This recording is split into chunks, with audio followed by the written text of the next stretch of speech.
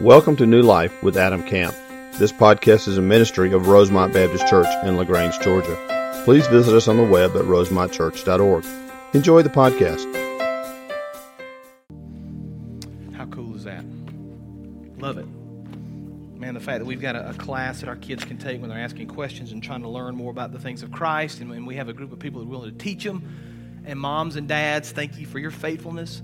It's on you, right? It's on you. You're doing a great job with these kids, and I just want to encourage you what you're doing. Keep up the good work. Fight the fight. It's worth it. A lot of hard days sometimes, and struggles will come, parents, and a lot of us are kind of right in the mix with you, but we're praying for you, and we're excited about what the Lord's doing in the hearts of your kids, and we're so excited about celebrating here in a little while with them their very first Lord's Supper. So let me pray for us tonight, and we're going to jump right in. Father, we just thank you for these kids, Lord, and for so many others that have come before them and so many others that will come after. We just praise your name, Lord. This is a work of grace. It's a beautiful picture of who you are, a beautiful picture of your love for us, Father. How Christ came to die on the cross for our sins. Even while we were still sinners, Christ died for us, and we understand that, Lord. We proclaim that. We fall on that truth, Father, and praise your name for it. Thank you for these children, for what it means for us as a church family, Lord, now to celebrate this together with them. Lord, I pray this will be a very meaningful day for them, for their families, Father, for those of us that get a chance to share it with them. And now be with us as we open the truth of your word, Father. We want to understand you more deeply. Father, we want to trust you. We want to follow you. We want to hear from you. So through your word right now, speak to us very clearly. Father, may we be challenged, confronted. Father, may we be transformed as we pray every Sunday morning, more and more to the image of your Son, Jesus Christ. It's in his name that we pray. Amen. I'd like to invite you to take your Bibles and open to 1 Corinthians chapter 11.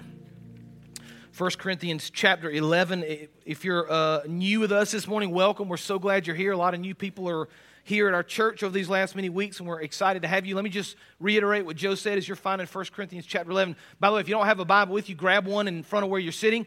That black hardbound book, you can take that out and open to 958. 958, that's 1 Corinthians chapter 11. But if you're new with us this morning, I want to welcome you and invite you. We've got a guest luncheon at my house right after the services this morning. You're welcome. You don't have to sign up. You can just show up. It's free. It's just a chance for you to get to know us and for us to meet you a little bit. If you're interested, after you've gone to your small group Sunday school, you can meet us right out here at the Connect desk, and we'll have people there to meet you and greet you and kind of explain to you how to get to my house. But we'd love to have you.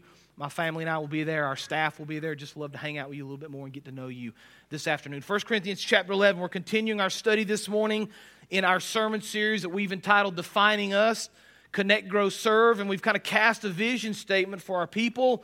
We've challenged you and encouraged you to see this and to know this, and I hadn't told you this yet because we're just kind of in the beginning of this, but by the end of this series, I'd like for all of y'all to have memorized this. It's not a lot, pretty simple, pretty straightforward, but it'll help you be reminded of what we're challenged to do, of kind of who we're challenging you to be and the direction you want to go. So let's pull that up if we would, and I want to read it to you again and then talk back through it. We want you to connect to Jesus and his church, grow in faith and understanding of God's word, and serve Jesus here and around the world. It's a simple biblical model. We're not reinventing the wheel. We're simply taking biblical truths that the Lord teaches us about the church and about his salvation through Christ, and we're applying them to this congregation, to this local body of believers, and now we're challenging you to be part of it.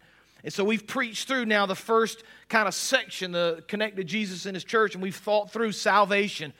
We've thought through what it looks like to connect with Jesus with salvation. We talked about baptism last week and the beautiful picture of the death, burial, and resurrection of Jesus. And then this morning, we're going to be talking about the Lord's Supper.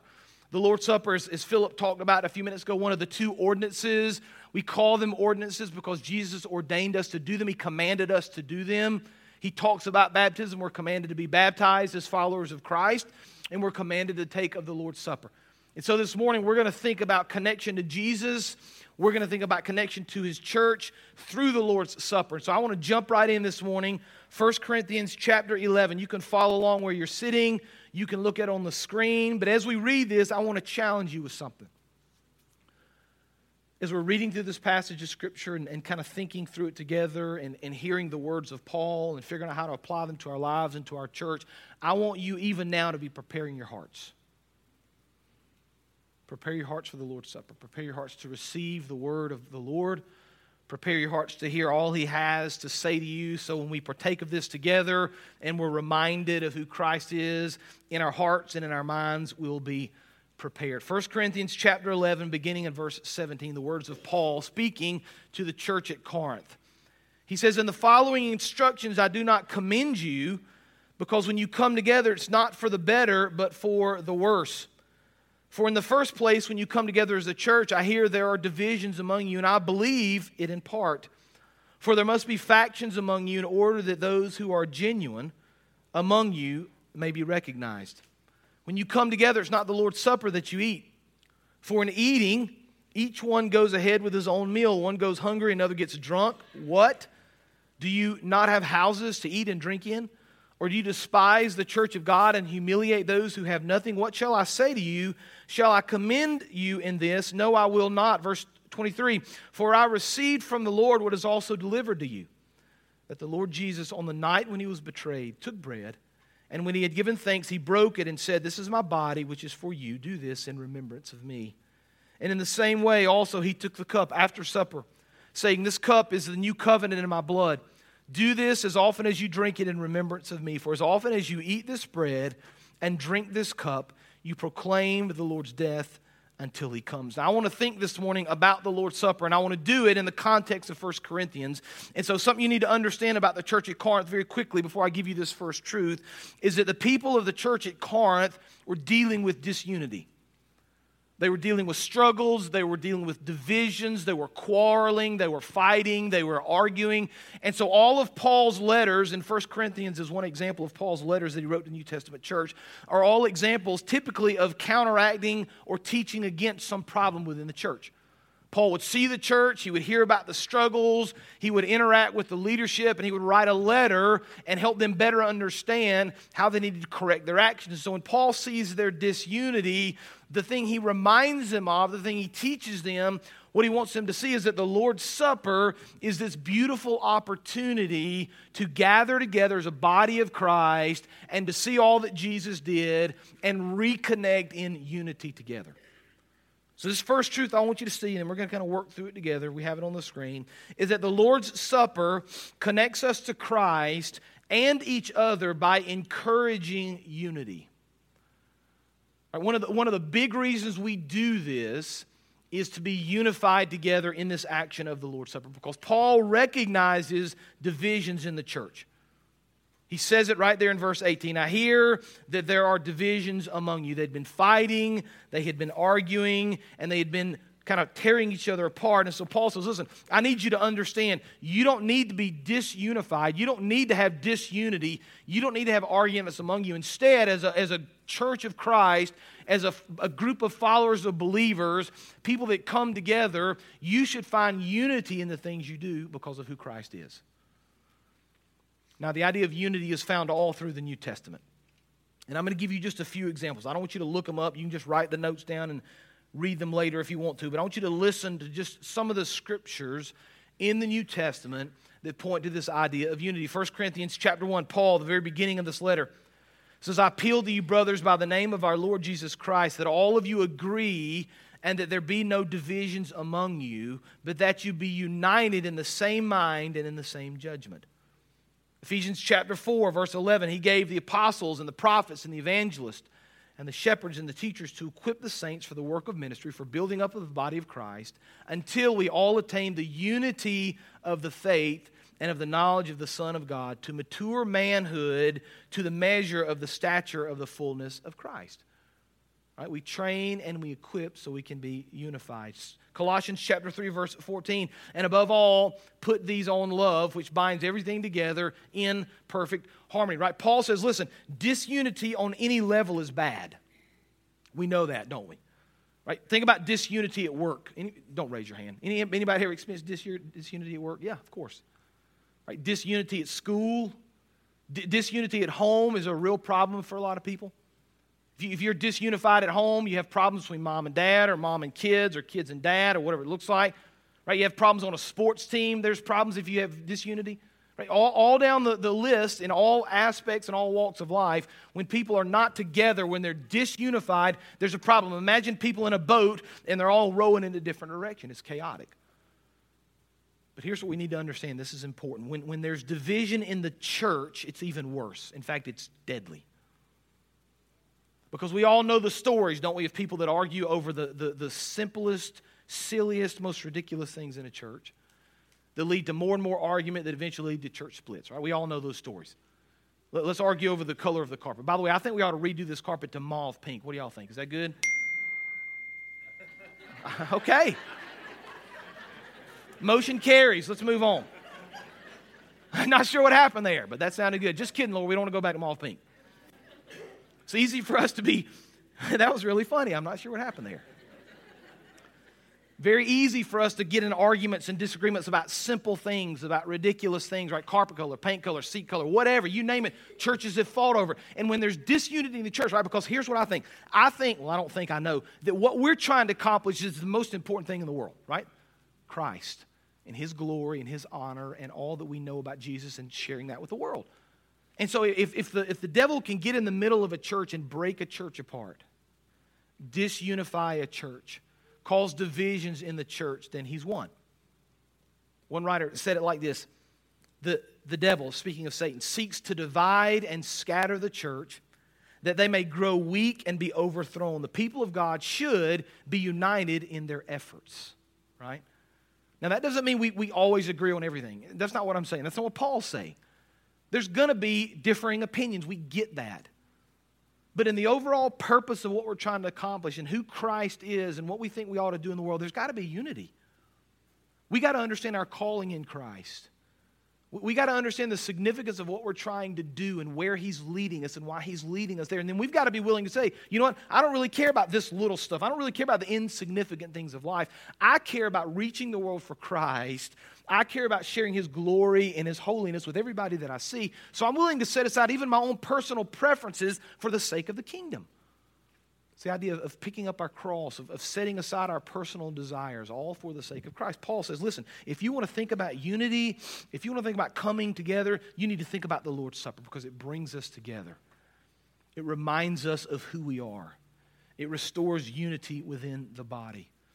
Now, I'm just very excited about our church and the direction our church is going and how the Lord is just blessing us and just calling us to do great things in the future. But even as good as things are right now, we always need to be on guard. You understand that? We should always be on guard for the enemy and his attacks and disunity among us, because Paul says, listen, if you really want to talk about destroying a church, then get everybody on their own page doing what they want to do, be disunified, and when that happens, the enemy wins. Paul says, listen, the Lord's Supper reminds us of the unity of the body. Now let's continue. Look at verse 23. 1 Corinthians 11:23. For I received from the Lord what I also delivered to you, that the Lord Jesus, on the night when He was betrayed, right? This is just before He's going to walk out of the upper room and be arrested. When He was betrayed, He took bread.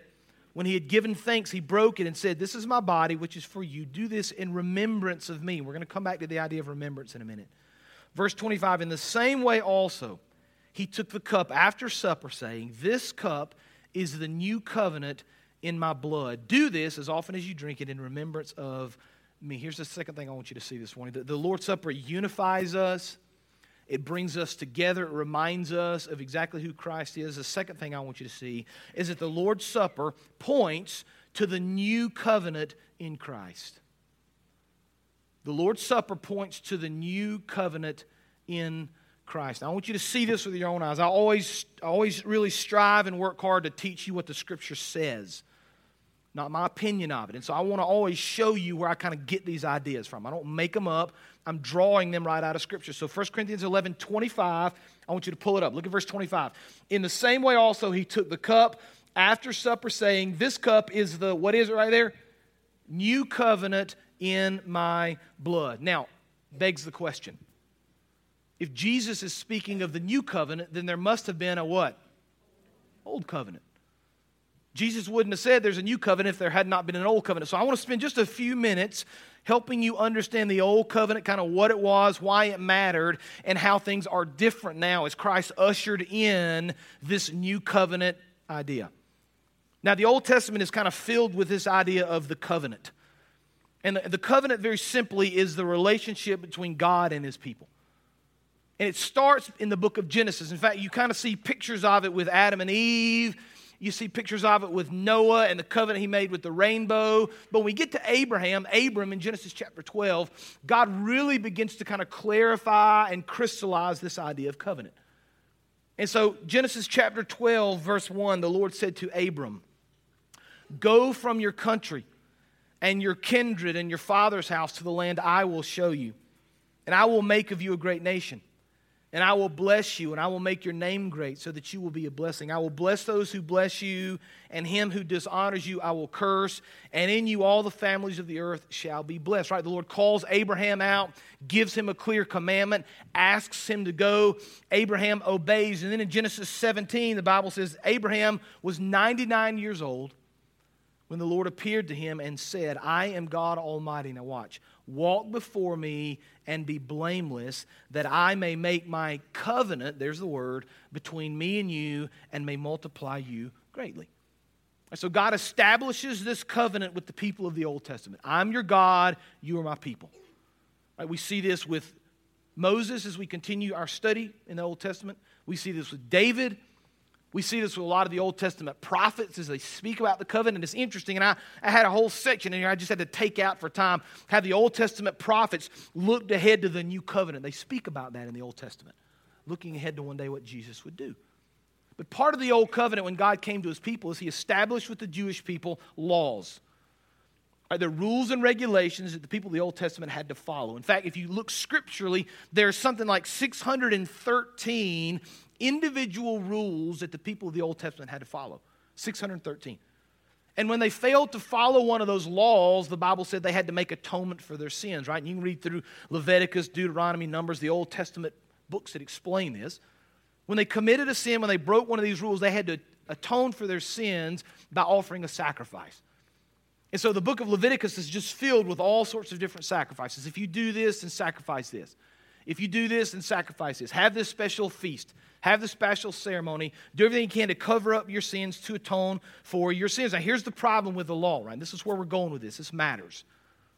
The problem with the old covenant, with the law between the people of Israel and the Lord, is that it didn't take the people of Israel very long to recognize we can't fulfill this law. It's impossible. Right? If you want to kind of know, this is a simple, kind of silly little example, but how difficult is it for you to follow the speed limit? Just ask yourself the question. For some of you, it's real hard. Right? We kind of edge over a little bit. We go a little bit faster. Imagine how difficult that is. It's impossible for us to keep oftentimes. The people of Israel realized, listen, I can't keep this law. I can't keep these rules. I've got to continue to sacrifice these animals to atone for my sin. And even within their failure of keeping the law, the Lord began to paint in their hearts and their minds this picture of one day the ultimate sacrifice will be made for you. Old Testament, Old Covenant, sacrifice animals to atone for the sins that we've committed. But the Lord begins to kind of build within their heart this idea of a new covenant, a new idea, one day when someone will come and forgive me of all my sins. And so even in the failure of the law of the Old Testament, even in the failure of the Old Covenant, God was creating in their hearts this desire, looking ahead to what one day Jesus would accomplish. And so we read verses like Hebrews chapter 10, verse 4. It says, "For it is impossible for the blood of bulls and goats to take away our sins." So here's the beautiful picture, right? This is what the new covenant means. The old covenant was the law. It was following the law. It was keeping these rules and regulations. It was sacrificing animals and atoning for sin. The people of Israel could not keep that old covenant. When Jesus comes, pull that verse back up now, 1 Corinthians 11:25, pull it back up. "In the same way also, he took the cup after supper, saying, 'This cup is the what? It's the new covenant.'" Right, the old covenant that you've had to keep, the fulfilling of the law and the sacrifices, that now is over. You don't have to do that anymore because of the sacrifice of the blood of Christ. This is now a new covenant for you. You understand that? Jesus says, listen, everything's going to change. Now, this is just a side note, but I know it's kind of in our world right now, and I'm happy to talk to you in more detail about this. But there's a lot of people in the world that when they kind of make fun of Christianity and they question the truth of the Bible, They want to go to Leviticus, and they ask us, why don't we take a child that is disobedient, take him to the gates of the city and stone the child, because that's what Leviticus is. It's because we're not under the old covenant anymore. We're living under the new covenant of grace. Christ says, listen, when I'm giving my life for you, when I'm sacrificing for you, I'm establishing this new covenant for forgiving you of your sins. Hebrews 10, verse 10 says, and by that, we have been sanctified through the offering of the body of Christ once for all. You understand that? Hebrews goes on to say in chapter 13, verse 20, now listen, here's the idea of the covenant. Now may the God of peace, who brought again from the dead our Lord Jesus, the great shepherd of the sheep, by the blood of the eternal covenant, equip you with everything good that you may do His will, working in us that which is pleasing in His sight through Jesus Christ, to whom be glory forever and ever. Amen. Jesus says, listen, when I give my blood, when I give my body, when I sacrifice myself on the cross for you, there's a new covenant. You're no longer bound by the laws of the Old Testament. Instead, you're bound by grace. And Jesus says, listen, the Lord's Supper that we're going to partake of, when we eat of this bread and drink of this wine, we're remembering the new covenant. We're remembering all that Jesus has done for us. So I'm going to give you three things very quickly that matter for us. What does the new covenant mean for us? Like, why does it matter? The new covenant's great. What does that mean for me now? Three things I want you to see. The first one is that through Christ we are forgiven. Praise the Lord for that. You don't live in this world anymore where every time you commit a sin, you've got to sacrifice an animal or have a certain ceremony or do something different, right? Because of the new covenant, because of Christ, everything is now changed. We have forgiveness through His blood. That's what the Bible teaches us. It's impossible for us to understand how difficult the old covenant must have been, but we just kind of imagine how hard that must have been for those people.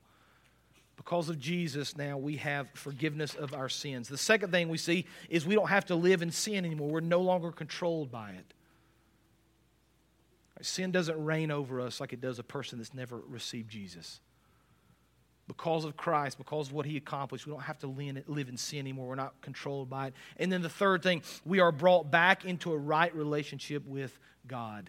This is a fascinating idea for me, and it's probably worthy of an entire sermon. But the idea is that Jesus, God, when He created the earth, He created everything good. Genesis 1 and 2, the Bible talks about the relationship of Adam and Eve and God. And by the way, you should go back and read Genesis 1 and 2. Like it says that the Lord God walked in the cool of the day with Adam and Eve in the garden. Can you imagine that? I mean, can you imagine the Lord God walking in the cool of the day, fellowshipping with you, conversing with you, loving you, teaching you? Right? That's the relationship that God intended. He created us to live in community with Him, to walk in the coolness of the day with Him. Genesis 3, sin enters the world. That community, that relationship is fractured, it's broken. The rest of the Bible is about us trying to get back to that idea, right? A right relationship with God. It's only through the blood of Christ. It's only through His sacrifice. It's only because of this new covenant that we have now that we can now stand in a right relationship with the Lord. Righteous not because of who we are, but because of who Christ is in us. It's a beautiful picture. It's a beautiful reminder. Now, we need to finish this thing up. I want you to look again at 1 Corinthians 11. Look again at verse 23. For I received from the Lord what I also delivered to you, that the Lord Jesus on the night when He was betrayed took bread, and when He had given thanks, He broke it and said, this is my body, which is for you. Do this, here's the word, in remembrance of me. In the same way also He took the cup after supper, saying, this cup is the new covenant in my blood. Do this as often as you drink it in remembrance of me. Here's the third truth. The Lord's Supper connects us to Christ by remembering all He accomplished for us. The Lord's Supper connects us to Christ by remembering all He accomplished for us. You know, there's a lot of incredible things that Jesus did. He walked on water.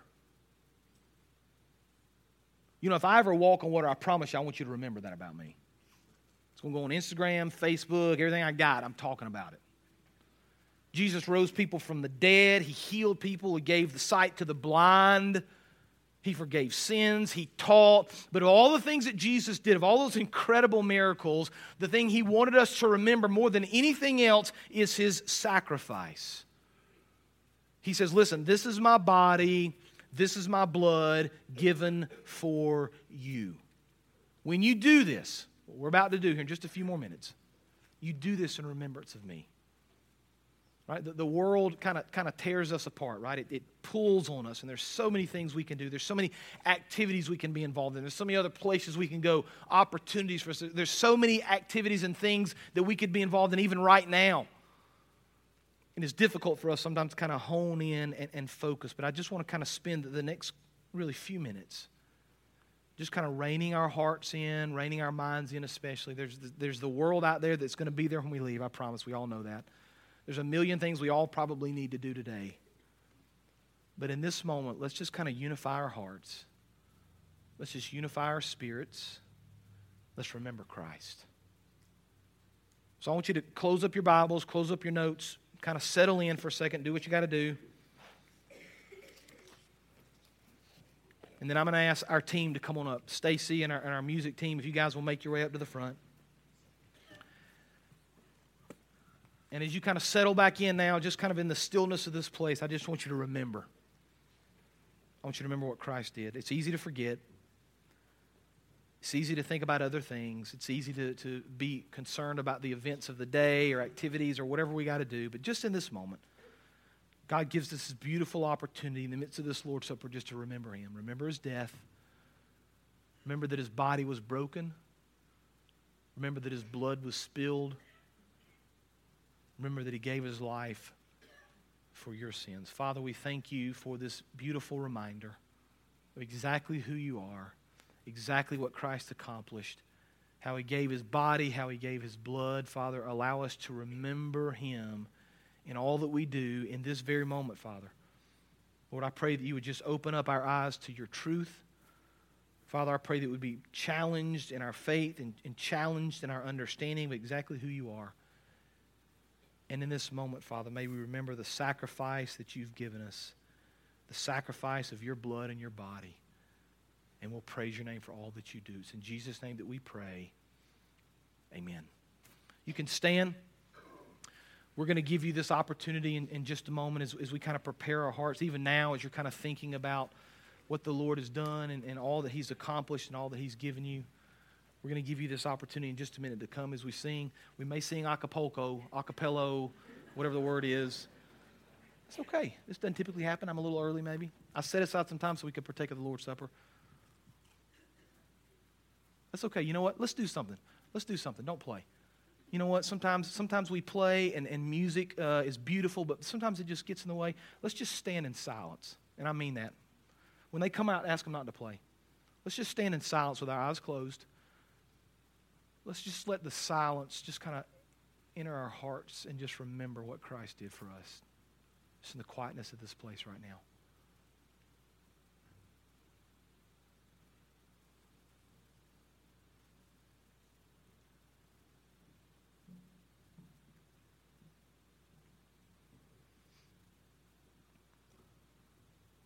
Just in the quietness of our hearts. His body broken for us. His blood poured out for our sins. The forgiveness that He offers us. Father, may we remember. Set aside the distractions of the world, Father. Remind us right now of Your glory and Your beauty and Your holiness. In Jesus' name we pray. Amen. Now let's sing together this morning. You come as well. Thank you for joining today's sermon. We would love to hear how today's message blessed you. Use the Contact Us link on our website at rosemontchurch.org. God bless.